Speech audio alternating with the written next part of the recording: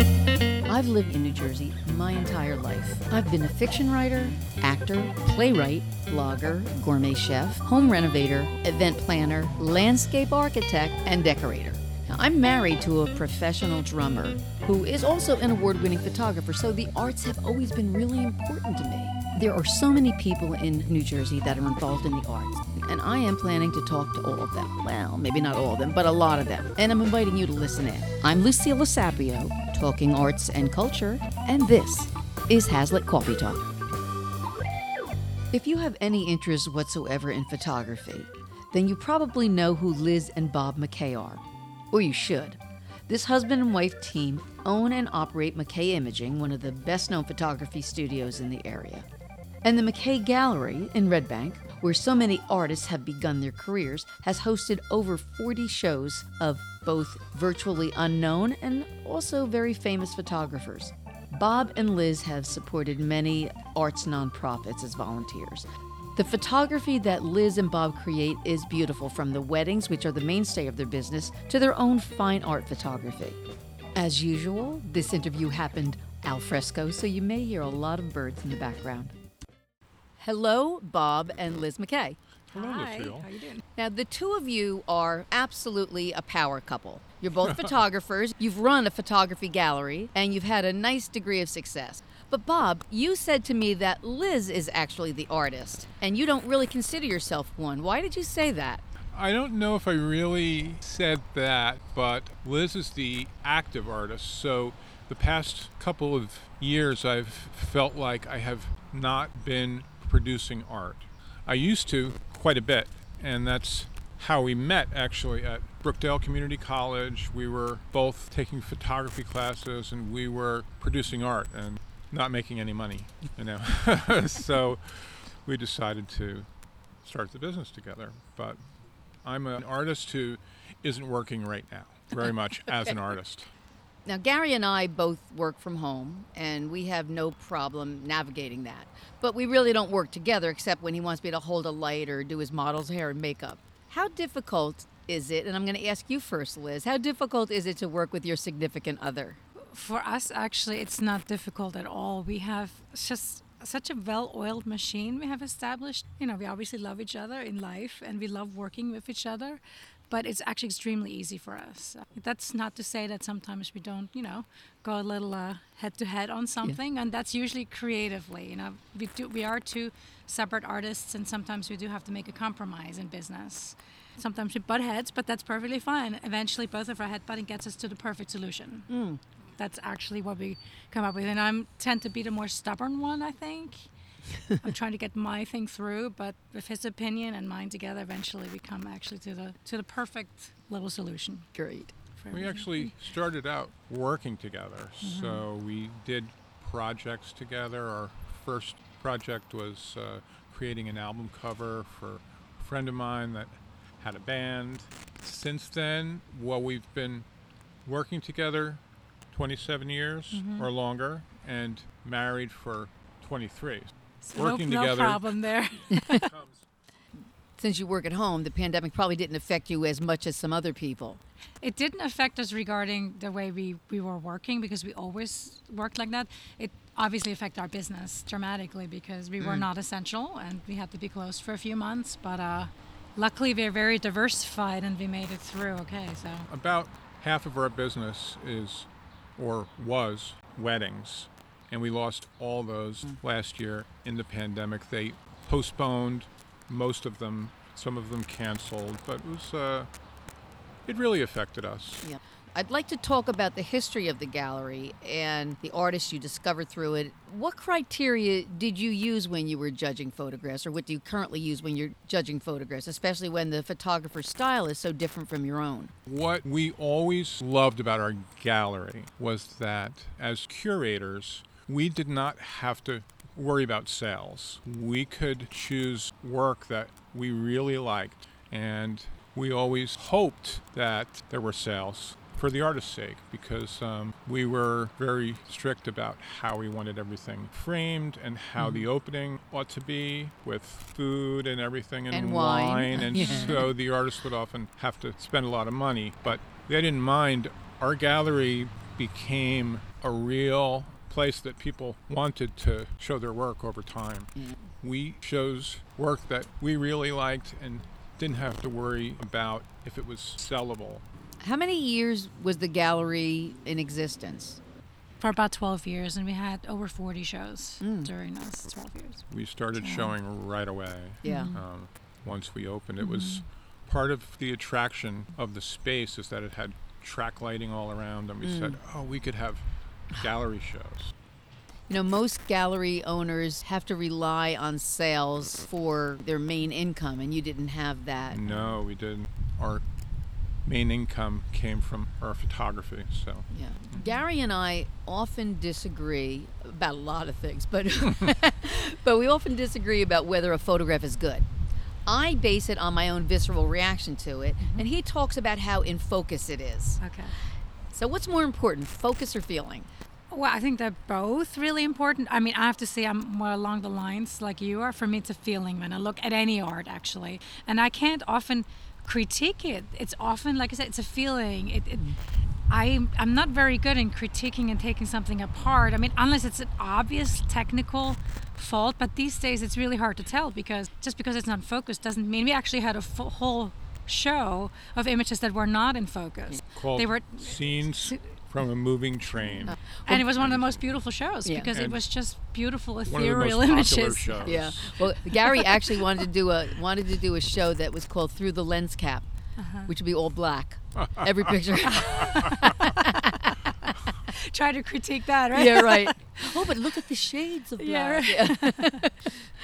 Because I always found that interesting when people like go into space and they start super critiquing the work. I actually had a hard time in even school when I went to a Cooper Union about having my work critiqued, and I was like, "Wow, you're really ripping this apart." I'm like, I don't know. We've done a lot of judging of shows over the years in the area, and one thing I learned from putting on juried shows is that every judge is different, and depending on what they had for breakfast that day or if they had an argument with their wife the night before or whatever, their choices are all going to be different. So I told people all the time, don't worry about what some judge tells you or a critique in school or whatever it is.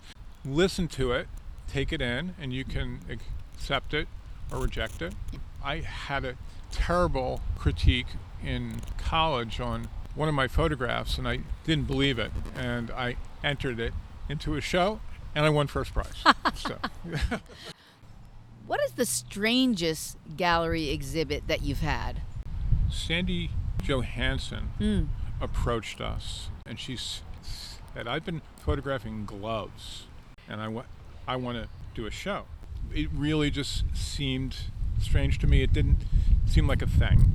For years, she had been finding gloves in the road, and she would scoop them up. She'd bring them into the studio and photograph them with an 8x10 camera, I think, like a big negatives. And so she got these beautiful, giant I saw prints. that exhibit. We went to that. The concept was strange to us, but it ended up making beautiful sense, and the prints were beautifully done with all kinds of different printing techniques and everything. Gary makes fun of me because I have been, for years, photographing feet. Nothing's off limits. I know, Yeah. but now I'm going to have to find a different gallery. Well, we haven't closed the gallery. What happened is we started sharing the space with another photographer, and now it's just difficult to have shows because we used to leave them up for 2 weeks or whatever, or a month, and the other photographer's very busy in the studio, and it cramps her style a little bit. Yeah. You know, we have a show in there. But we do miss them. We had one a couple years ago together, and that's how we made it work. We showed her work and we showed our work. Ah, And that was a perfect solution right, yeah. for us to still, and we realized how much we miss it. I said earlier that I haven't been producing any work, so I was like, what am I going to show? Old work? And then I realized that I've been photographing with my iPhone for years, little abstractions that I find in nature or urban scenes or whatever. So I had an iPhone show. Yeah. So Can you tell me the breadth of the type of work that you do? Well, I think one of our mottos early on was that we specialize in diversity. That's kind of an oxymoron, right? It is. Yeah. So we decided to never just be stuck with one. That also keeps everything interesting to us because we might shoot a wedding on a Saturday. We shoot a lot of portraits. We love shooting commercial work. Could that be a corporate job, headshots, product photography? We do large format printing. We restore old photographs. Now, both of you recently worked on the Red Bank Film Festival, and I know you do a lot of charity work. Talk to me about the film festival and exactly how you were involved in it, what you did. The founders of the festival were local kids right out of high school. They were film students. They were working out of Danny Sanchez Studios. Danny let them set up an office in there. We had been running the Brookdale Alumni Art Show for 7 years at the time, and they latched on to that, and I was giving them little tips to get organized, and they said, well, you should come to a meeting. And I said, well, okay, I'll come to a meeting.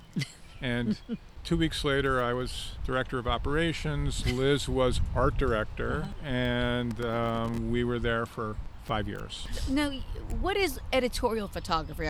I guess in the traditional sense, it's kind of came out of the magazine photography. When you're writing about somebody and you're taking the pictures, then you're usually trying to tell a story of that person when you're depicting them in a magazine. Right. And that's You kind of how show the them. editorial was Yeah. absorbed into other parts of photography or wedding photography. A lot of people call themselves, we shoot in an editorial style. It really means telling the story. Yeah, trying to You're not create a just narrative. doing formals. You're not just doing what you're really exactly creating a narrative. Starting out as artists, I think a lot of photographers who want to be fine art photographers think wedding photography is like the worst place you could go. But I disagree. Wedding photography has been so rewarding, but the gallery is just a whole different thing.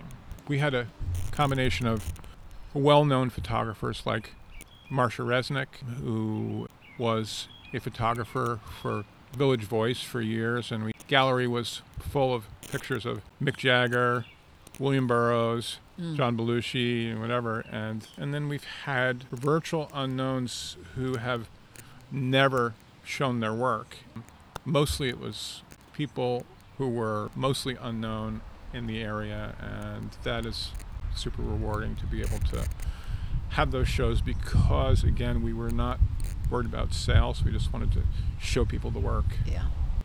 Now, I fell in love with photography when I was probably in the 5th grade. And since then, I've always had a camera with me when I was in school or anywhere. When did each of you fall in love with photography? And how did it turn into a career? Well, I think I started a little later in the years than Bob did. I actually, before I came here, I was born in Austria, and I came here as an au pair. And my uncle gave me a camera a while before I was supposed to move here, and that's when I started taking pictures. Once I was here, I started taking classes in Brookdale, and that's when my passion really started. So I started when I was around 20 with that. I think, Bob, you started much earlier than me. Right. He had a very artistic family. So. Right. I grew up in a household. The joke is that everyone on my father's side was either in prison or dead or something. And everybody on my mother's side was architects and engineers and artists and That's some music mix. teachers. Yeah. So you're like half artist, half criminal? Yes. Luckily, it That's skipped that probably sheet. I had a very severe stutter as a kid. I still stutter, as you can tell, but I found expression at an early age in taking pictures, and I realized people were telling me when I was already like 12, oh, that's a good picture, So my grandparents gave me 3 cameras that they had laying around the house because they were artists, and they had, it was a big Polaroid camera and a Zeiss Icon 35 millimeter camera, and then a twin lens reflex. So I had all this at the age of 12, and I started shooting. And I shot a little in high school for the yearbook, and just documenting classroom stuff, sports, or whatever. Through my 20s, I just was producing a little bit of fine art photography. And we didn't start our business till I was in my early 30s. And you worked construction Basically. until then? Yeah, all through my 20s, people were like, why are you hanging sheetrock? You should be a photographer, you know. So Oh, now I know who to call. eventually I did it. Oh, yeah. Oh, forget you heard that. So how do you approach a shoot? Do you start with an agenda, or do you wait till you get there to see the opportunities? It depends on the shoot. Some shoots we have to prepare ourselves for. We kind of like to shoot off the cuff more when it comes to weddings and portraits. I guess we just like being in the Kind of moment capturing and the moments, capturing the yeah. moment. I think we do still. I mean, I do often go online and just get ideas. Maybe if I'm not familiar with a location, I see, well, okay, where can we go there? I've never been there. But generally, that's not real preparation. But for shoots, sometimes for product shoots and other things, we sometimes do have to prepare ourselves. What much about more. a fine art photography shoot? Oh, well, that takes a lot of preparation for the kind of work that I do, especially. Like my personal projects is I do self-portraits, very stylized self-portraits. And those are extremely, they take a lot of research. It often takes weeks for them to put together. I research the subject that I want to portray in my portraits. I make costumes, I style a set, and that takes often weeks, and then the shoot is done in an hour, but Yeah. that takes extreme preparation. But that's probably the most preparation that any of our shoots take. Now it's interesting because Gary came up with that question because he said every time he plans what he's going to do in a shoot, it never works out. And he's found that if he goes there without any set plan for what he wants, he ends up coming up with something better. Very true. That's why I said it depends what shoot it is. If it's a very technical shoot, then it's more preparations regarding the equipment. Sometimes it's just about getting ideas, but you're at the more of an open mind we have, the better it is. Yeah. I feel like. Now, But for Keep your mind open. Liz's self-portrait, she used to actually draw them first, so she had a very clear idea how it was all going to look, the background and everything. That has morphed a little over the years. These days, she can do some post-production work in Photoshop.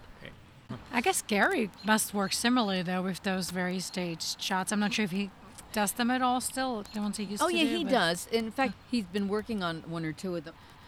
Well, we have come to our last question.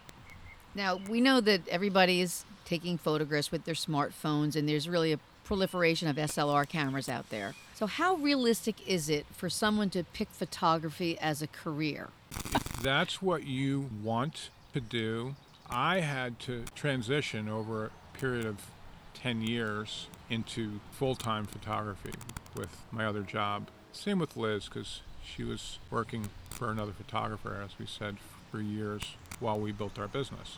But for a young person that has the opportunity to maybe live at home while they're building the business, I think if you have talent and you have the right equipment, you can do it.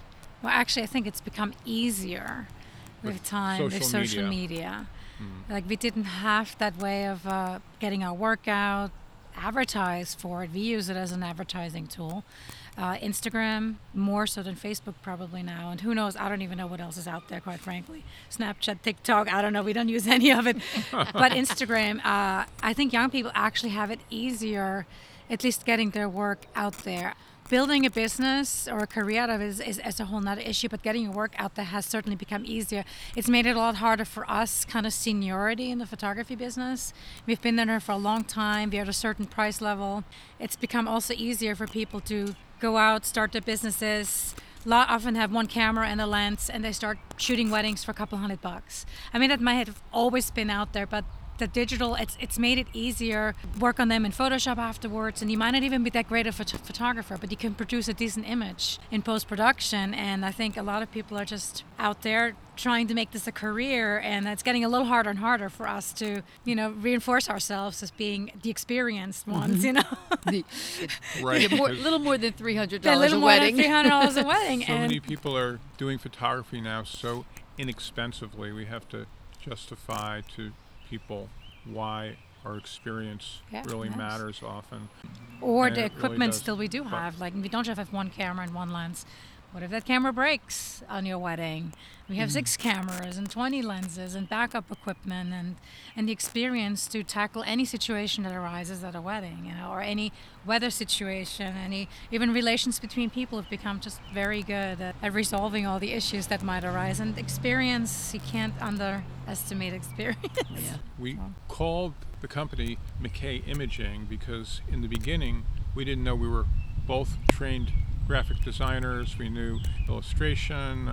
We didn't know exactly what direction the business was going to take. So it ended up leaning heavily towards photography, but it really helps that we can design all our own marketing materials. We've designed all our own ads, all our own postcards or whatever over the years. Not everybody has that. So I would recommend really learning not just photography, but work on your people skills, and basic business skills are all I had. Anybody can do it. You have to put the work in, that's all. Well, thank you both for coming. It was so good to see you Thank again. you. Nice to see you. Perfect day. This is fun. This is great. Yeah. I love the arts and I love to talk, and that's why I'm talking to local artists. And if you like listening, then subscribe to my podcast. You can do it on this page, on iTunes, or anywhere you get podcasts. I'm Lucilla Sapio, and this is Hazlitt Coffee Talk.